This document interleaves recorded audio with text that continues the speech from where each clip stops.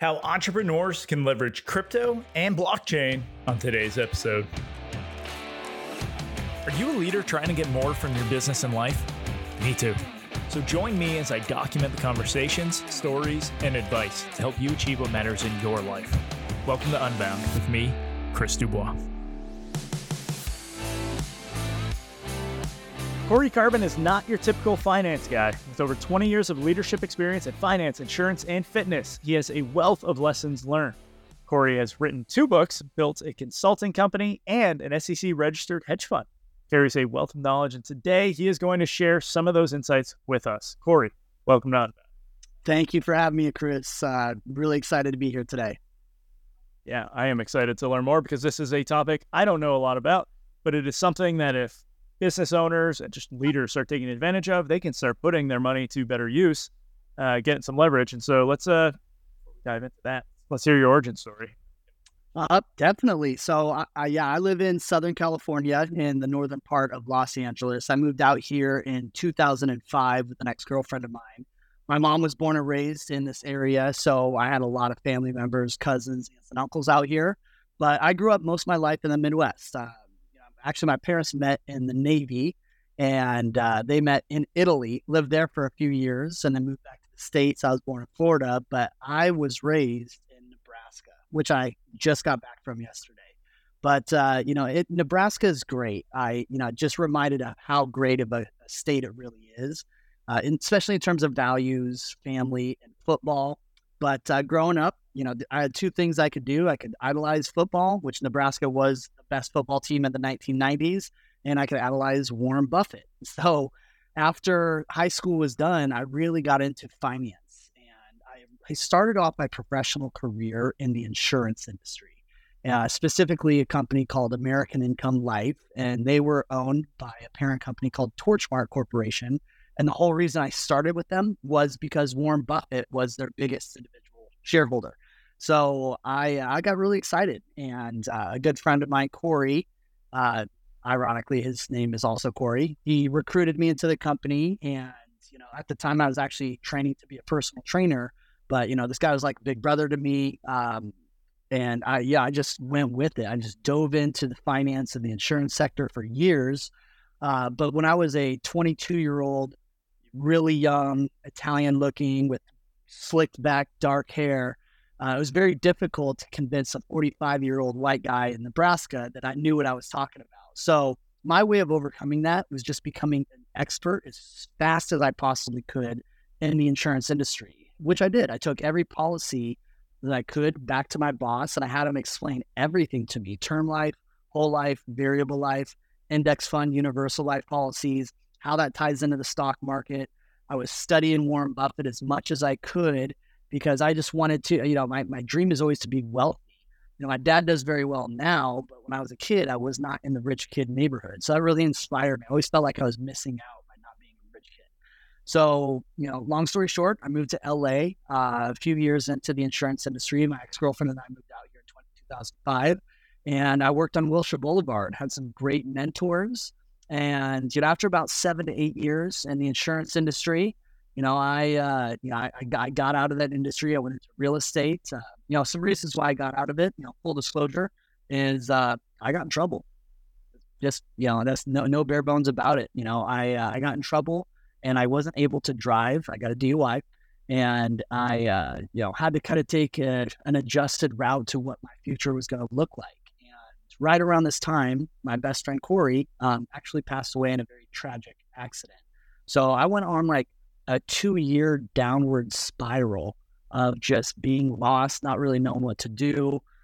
Long story short, I ended up homeless in LA, and I didn't know if I was going to move back to Nebraska with my family or what I was going to do. I was literally on the street with my dog, no car, nothing to do. I was doing loan modifications at the time. And then I moved up to the northern part of Los Angeles, Santa Clarita, where I just reset my entire life. I was, in my 20s, earning 6 figures. And then all of a sudden I had nothing. It was just the biggest ego blow. Just, one thing led to another. And I just found myself thinking, what am I doing?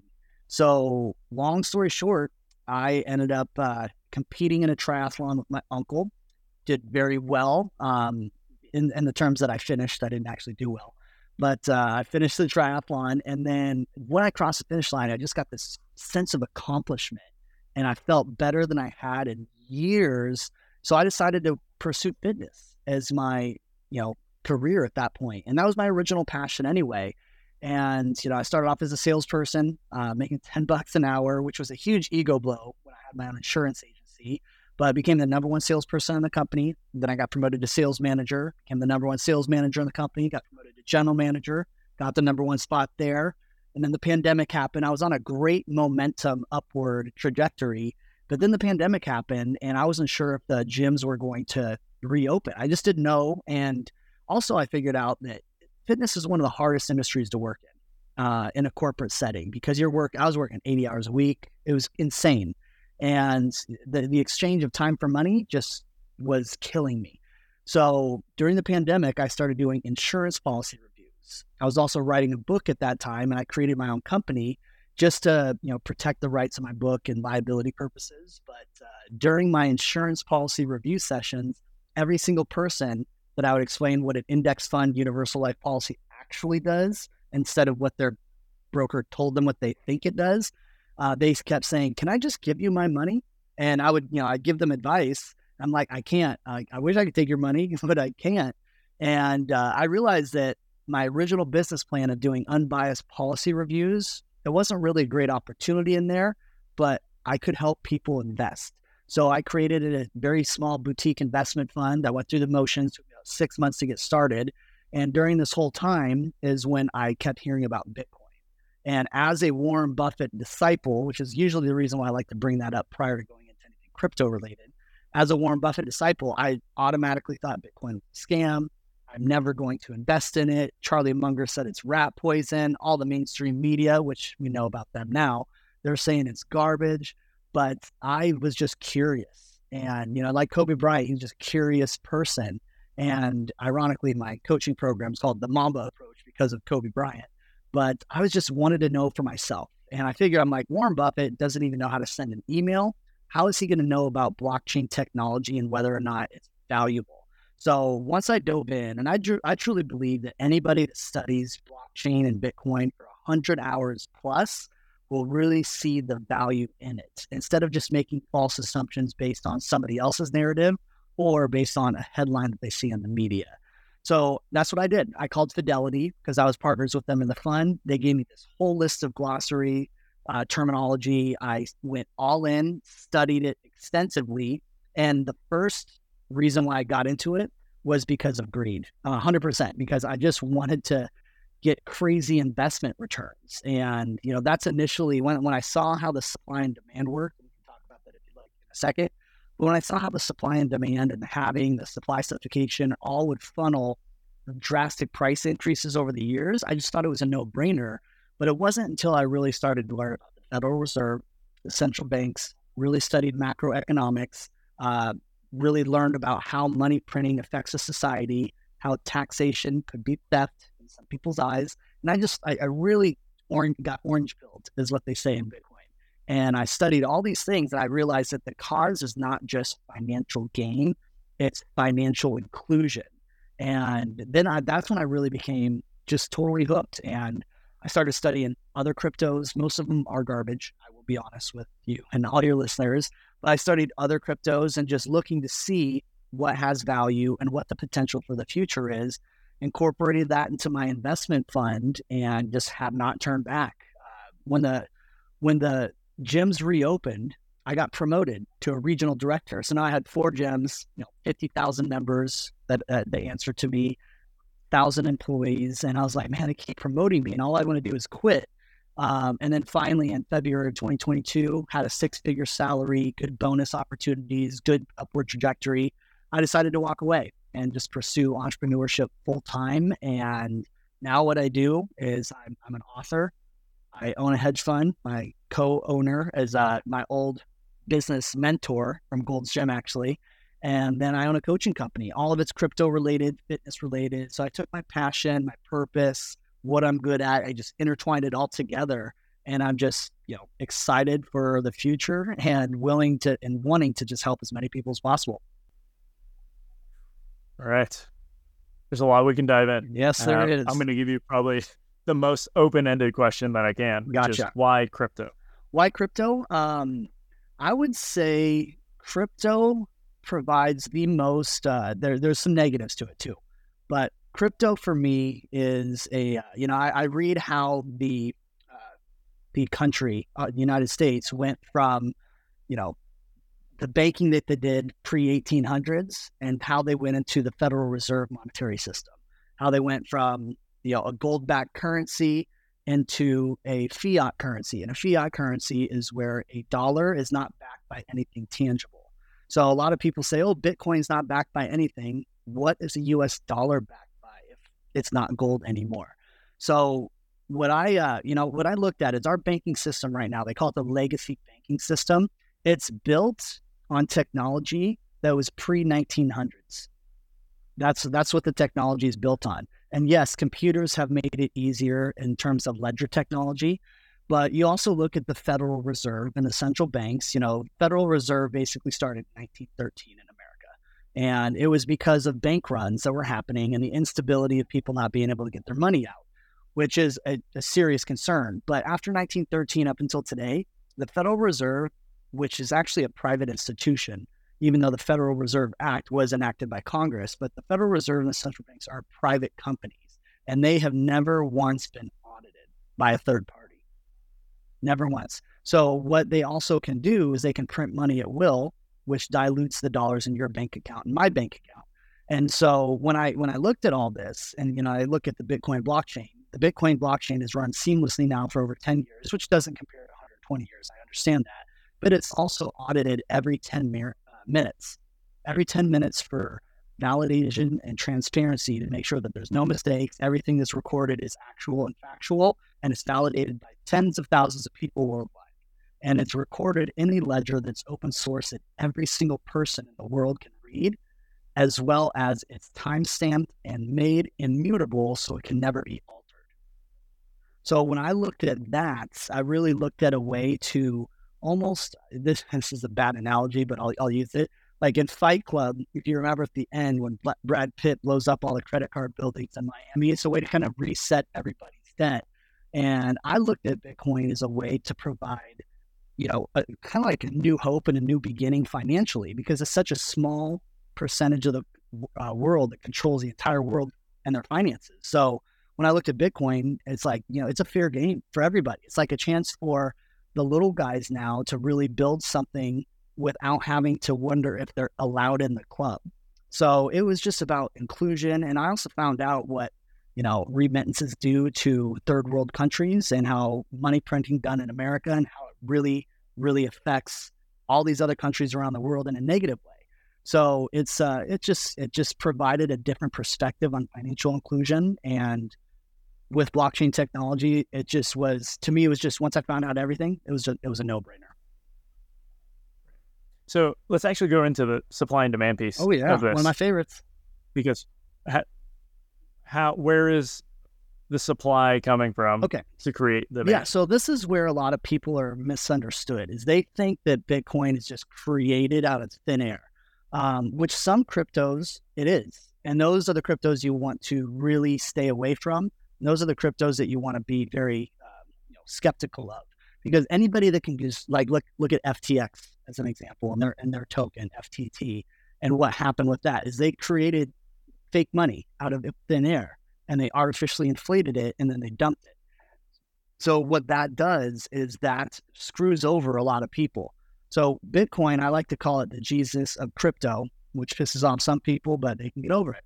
So it's because, Jesus was, the Immaculate Conception. Bitcoin was created through a process called mining. And so the way that the algorithm works is you have a block of transactions. Let's say I send you $1,000 in Bitcoin, okay? And that's from my wallet to your wallet. That $1,000, before it reaches your wallet, is validated by multiple computer nodes, which can be an individual or any type of computer system that says, okay, does Corey actually have $1,000 to send to Chris? He does. Is his public address an actual Bitcoin address? It is. Okay, now he can send it to Chris, and that's a validated transaction. So when I send it to you, it's now in your wallet, right? So when that happens, then that is recorded in that block. And every 10 minutes, that block, it's a storage block, right? It's filled up with transactions. And when that transaction fills the entire block, which there are 7 transactions per second that fill, then a new block is created through a process called Bitcoin mining. And what mining is, it's a very high-powered computer that solves an algorithm to create a block. And this algorithm is easily verified by other sources, but it's impossible to unwind because of what's called a SHA-256 security hash function. So it's something that the NSA came up with, and it's like it's basically, if I send you a message, it goes through this compression where 256 ones and zeros come out. And then in order to reverse engineer it, it would be nearly impossible. So Bitcoin's protected by this thing called a double SHA-256, so it can't be reverse engineered. So then every time a new block is created, 50 Bitcoin were rewarded to whoever solved that algorithm. So it's like mining for gold, but you're mining for Bitcoin. And so that happened from the year 2008 to 2012. So in 2012, that reward was cut in half. So every 10 minutes, whoever solved that algorithm, instead of being rewarded 50 Bitcoin per block, it'd be rewarded 25. So then that creates what's called a deflationary environment and eventually creates something called supply suffocation. So anybody knows that if there is less supply and more demand of any product or service, the price of that is going to go up. I always use a lemonade analogy. So if a little girl's selling lemonade on a 110-degree day in a cul-de-sac in a very nice neighborhood, and there's 50 people in line and she has 5 glasses left, guess what? She can charge whatever the heck she wants. But if it's a 30-degree day and she has 50 glasses and nobody in line, she has to lower those prices to like 10 cents just to be able to move them. So that's what happens with Bitcoin. In 2016, the next halving happens, and that's where the reward was reduced from 25 per block to 12.5. And then 2020, it was reduced from 12.5 to 6.25. And the next halving is scheduled for April of 2024. And that's when it's going to reduce to 3.125 per block. In the year 2032, it'll be the first time ever that the Bitcoin reward will be under 1 per block. And the last Bitcoin, which is like a very small decimal, will be mined in the year 2140.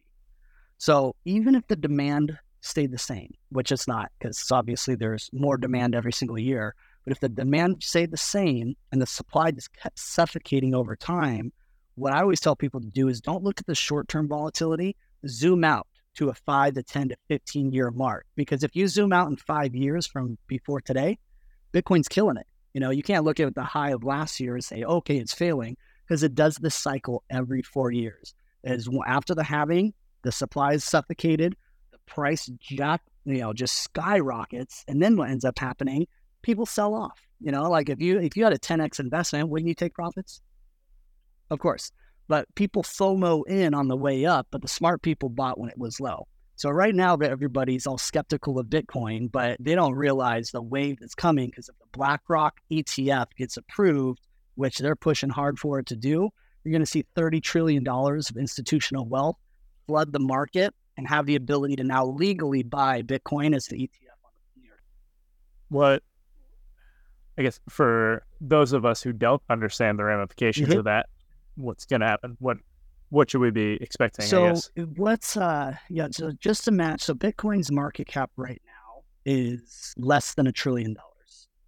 So there are a lot of institutions that want to buy Bitcoin, but legally can't buy it on their balance sheet.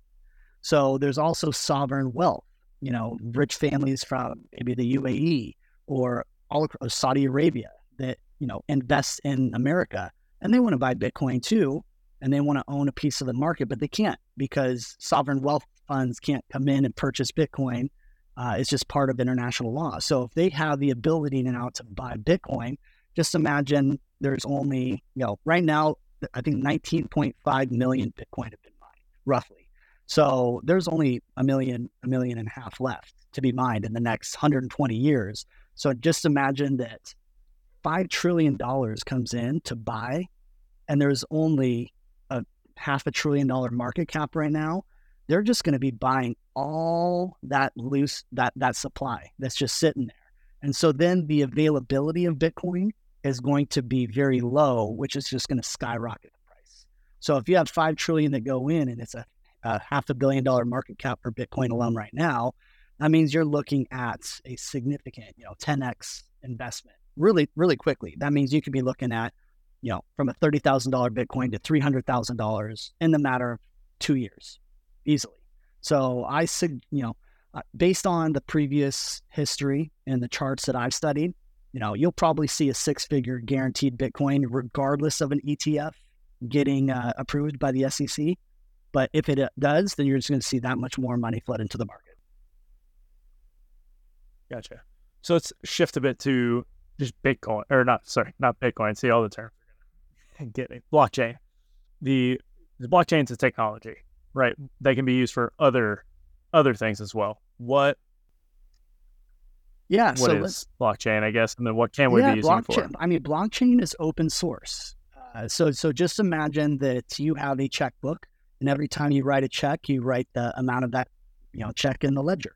So all blockchain technology is everything's transactional because everything is code. You got ones and zeros, just you're shifting around the internet at light speed. So if I'm sending you value, then that is code. If I'm sending it to you digitally. So I could be sending you a document. For example, I have a nice watch in my watch collection in my room, and I have an NFT that is a certificate of authenticity that's stored on an open source blockchain. So if I want to sell you that watch, you can pay me, and then I can send you the certificate of authenticity on the blockchain, which is verified by multiple parties and traced back to its source. So, that's essentially what it is. Now that value could be anything such as the actual crypto. It can be a document. It could be the logistics of a supply chain. So, for example, if you wanted to buy, let's say a case of wine, and that case of wine was from Italy, what blockchain technology could do specifically in that example is you can say, okay, how do I know if this case of wine is actually bottled and picked in Italy? Because you really don't know. If you go to Rouse right now, which is a grocery store here, you're just trusting that they're not full of crap. You're like, oh, it's made in Italy. It must be because it says it right there.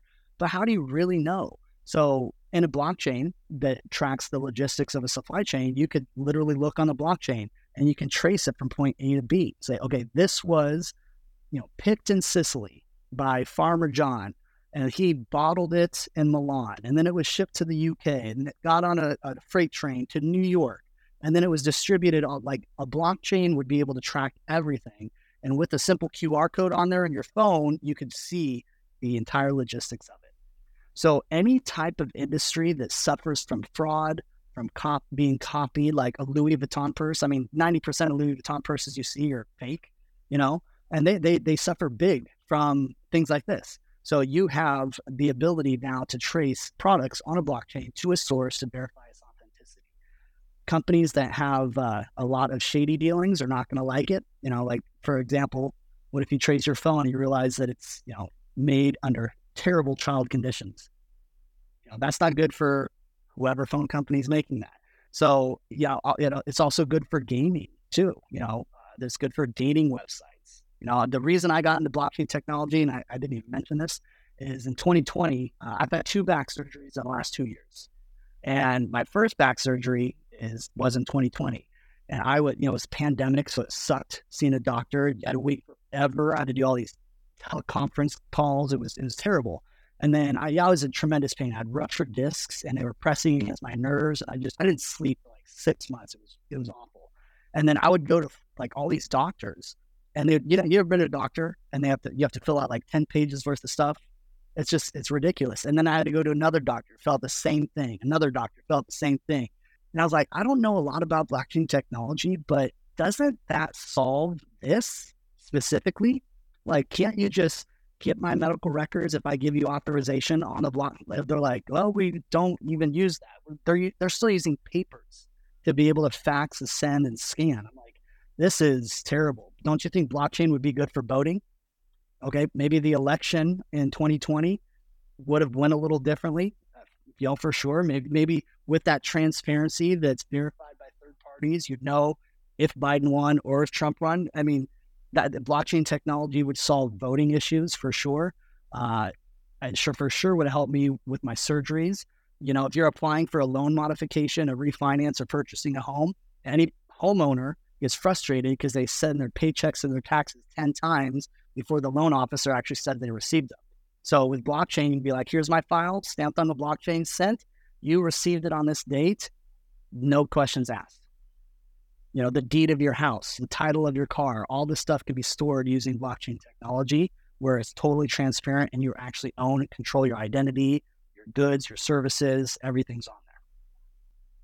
So there are a lot of uses that, and there are plenty of companies right now starting out to, specifically create blockchain-based there's private technologies. Blockchain, and then there's public blockchain. So private blockchains are companies that created their own blockchain, but it's only viewable within their private company, which is fine. It's still a great way to track things and to have transparency within that company.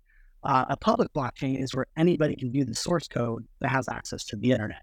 So it's, one's not better than the other, but in terms of like certain things like voting should be on a public blockchain. Maybe our medical records should be on a private blockchain and stuff like that. So, it doesn't solve everything, but it definitely can provide a lot of solutions. But a lot of people think that in the next 10 years, it's going to solve world hunger. And I think it could potentially solve, if you fix the money, you can really fix a lot in the world. You can fix crime, poverty. There's a ton of stuff that you can fix if you fix the money, but it doesn't fix everything. And it takes a long time. I read about how long it took for the Federal Reserve System to get enacted. And I'm like, you're going to have congressmen, you're going to have politicians, you're going to have people that are leeching off the system right now, eventually lose their jobs because they're going to be inadequate and they're not going to be needed anymore. And there's going to be, I don't know if you watched the UFO thing lately, but they had an open UFO trial, but one of the whistleblowers said that there's a misappropriation of funds where like hundreds of billions of dollars is being redirected to the secret UFO program. And he's a Air Force guy. And that wouldn't happen with blockchain because you would be able to see where everything's going. So all of a sudden somebody says, where did that $1 trillion go? And they don't have an answer for it. They then need to be held accountable. And that's where the challenge is going to be in switching to an open source monetary system. Right. And then we'd all see the aliens. And so that was... Hopefully. That's what I'm going to... I watch the news every day, just hoping to be like, hey, we're here. All right. So I want to get into the hedge fund that you have. What does it require for someone to be able to invest with you? So it's for accredited investors. So for those that aren't sure what accredited means, is you have to have a verified net worth of $1 million or more.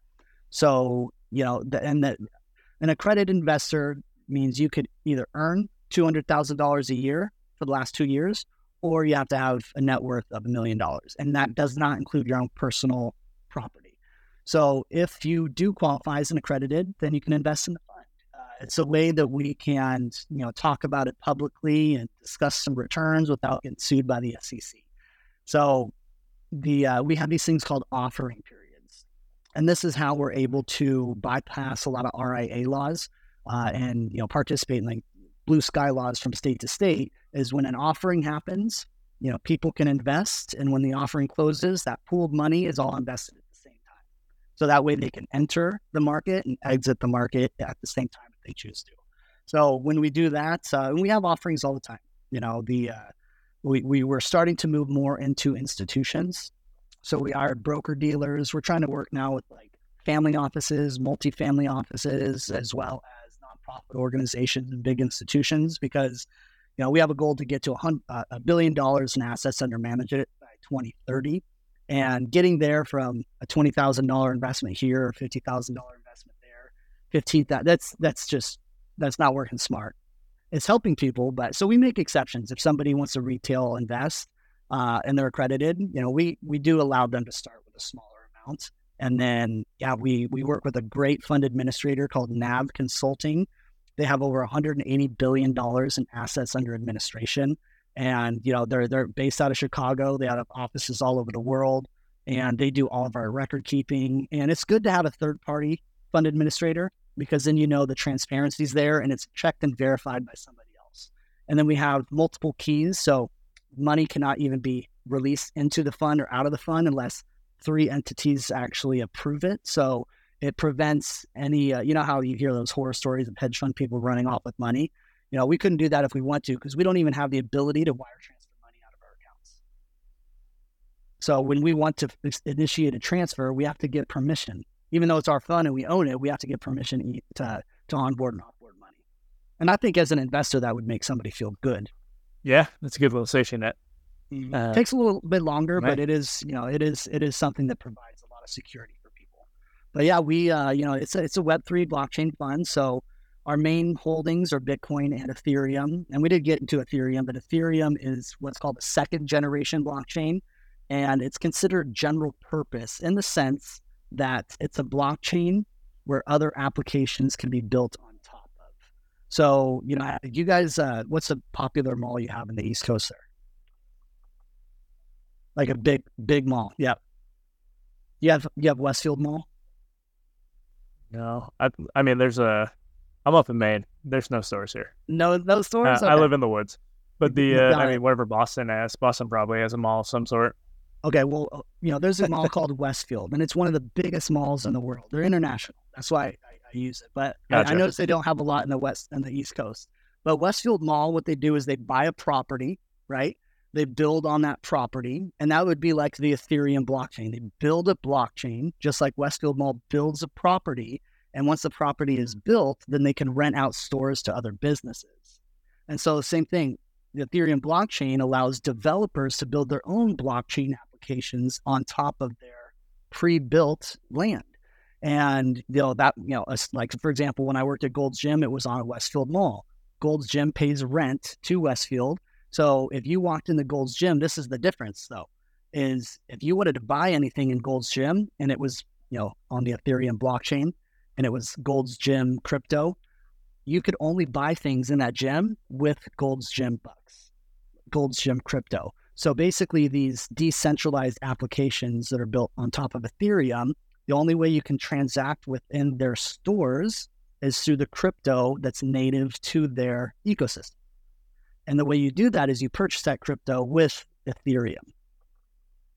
And so, and then again, that those applications could be everything I talked about earlier, logistics, it could be dating, it could be anything that's built on top of it. So that while Bitcoin is the best store of value and the most secure, biggest blockchain, Ethereum is really important because then it provides all those use cases and applications to be built where they can actually provide real world value. Well, Corey, that was a wealth of knowledge. I think I said that in the bio, actually, and you've proven it. I want to go into our kind of semi-rapid fire questions here. Absolutely. Bring them on. So first, what book, separate from your own, do you think everyone should read?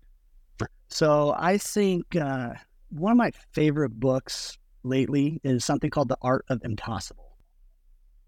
And it's by a gentleman named Steven Kotler. Absolutely. So the reason why I think that's so important, because if anybody that's listening to this is an entrepreneur, you have to really prime yourself to be in the right state of mind to be able to become successful. And, everybody has a vision for themselves, but you have these walls that you're always going to hit over and over and over again. And there's 2 types of impossibles. There's an impossible with a lowercase I, and there's an impossible with an uppercase I. The lowercase I is what's impossible to you. So you might be living at your parents' house and it's impossible for me to get my own place. Or you might be driving a Toyota and you want a Maybach. And you'd be like, that's impossible to me. And then there's big case impossible. And that's somebody that's really trying to achieve something that's never been done, like Elon Musk. And this book, what it really does is it talks about the intersections, and it also talks about getting into what's called flow state, which I'm sure you've heard of. And there is a formula to get into flow state. So, and it's a documented formula. You see the GOAT wall behind me, and you see some of the best athletes that have ever played. You see Tom Brady, you see Kobe Bryant, you see Michael Jordan, and you've seen Tom Brady is the best flow person I've seen him since Kobe, since Jordan, when he has that look on his face and there's a minute left and you're like, oh, he's going to win. I know they're down 2 touchdowns, but he's going to come back and do it. And he just dials in flow. But there's precursors that got him to that state of mind. And there's precursors that we can do in life to get us to that flow state. That way, when the time is needed, you can activate it like that. But if you don't know the precursors, you're never going to get it. Because opportunity sometimes doesn't knock a second time. But if you are practicing, the best, this is a nugget that everybody should use. Have yourself a to-do list, and you got to stack small wins daily in order to have the big wins that come publicly. So you got to win privately and then win publicly first. So if you can do that through stacking wins through to-do lists, setting goals that are a little outside of your comfort zone that are you believe you can reach, but it takes a lot of hard effort to do so. And then being able to, be around the right people, it lays out a total formula for you. And for anybody looking to achieve big things, it's the way to go. Yeah. Take a swing. Awesome. It takes like 3 reads, 2 to 3. Yeah, for sure. I think I did the audiobook. What is next for you professionally? So I'm at where I'm at. My next 2 goals are pretty big. So we have a 7-figure business with a hedge fund, but our goal this year is to get it to 8 figures. So that's a huge, huge goal that we have. And we believe that if we can get it to 8 figures by December 31st, 2023, that by the time the halving occurs with Bitcoin and the price increases mixed with some solid trading, that we can be a $50 to $100 million business by 2025, 2026. So that's goal number 1. And then that puts us in a position to reach our next goal, which is $1 billion by 2030. After that, I have a passion for coaching. I love helping people. And I want to get the Mamba approach, which is my coaching company. I want to get that to 8 figures within the next 5 years. And what I do there, because I teach people how to invest in crypto, all the stuff that I just laid out for you, I teach people how to sign up for their exchange, how to do their first transfer, what cryptos to invest in, how to do asset allocation, how to determine how much you should invest, developing a plan for you. So I did that for a while, but some people did very well, some people failed. Most people that failed were people that already, were kind of failing in life. Like they didn't have consistency, they weren't going to the gym, maybe they were struggling at work, struggling in their business. So that's when I figured out, you got to build the person first and then build the portfolio after. So now we take more of a holistic approach where we teach people how to get fit, how to eat right, how to get natural energy, how to feed their mind positively, how to create flow in their lives, alignment. And then as we do that, we start introducing and laying the foundation for getting out of debt, getting a crypto portfolio set up for you, and then starting to build a foundation that you can get excited for. So that's it. Yeah. And so where can people find you? So I'm on Instagram. If you guys want to see me just blowing up my Instagram story daily, it's at cm.carbone, and that's Carbone. You could go visit our website, and that's pivotalpointinvesting.com. And you can go to YouTube, and it's, YouTube, and it's at the Mamba Approach. Awesome. Corey, thanks for joining me today. Absolutely. Appreciate your time, Chris. And, thanks for having me on. If you enjoyed today's episode, I would love a rating and review on your favorite podcast player. And for more information on how to build effective and efficient teams through your leadership, visit leadingforeffect.com. As always, deserve it.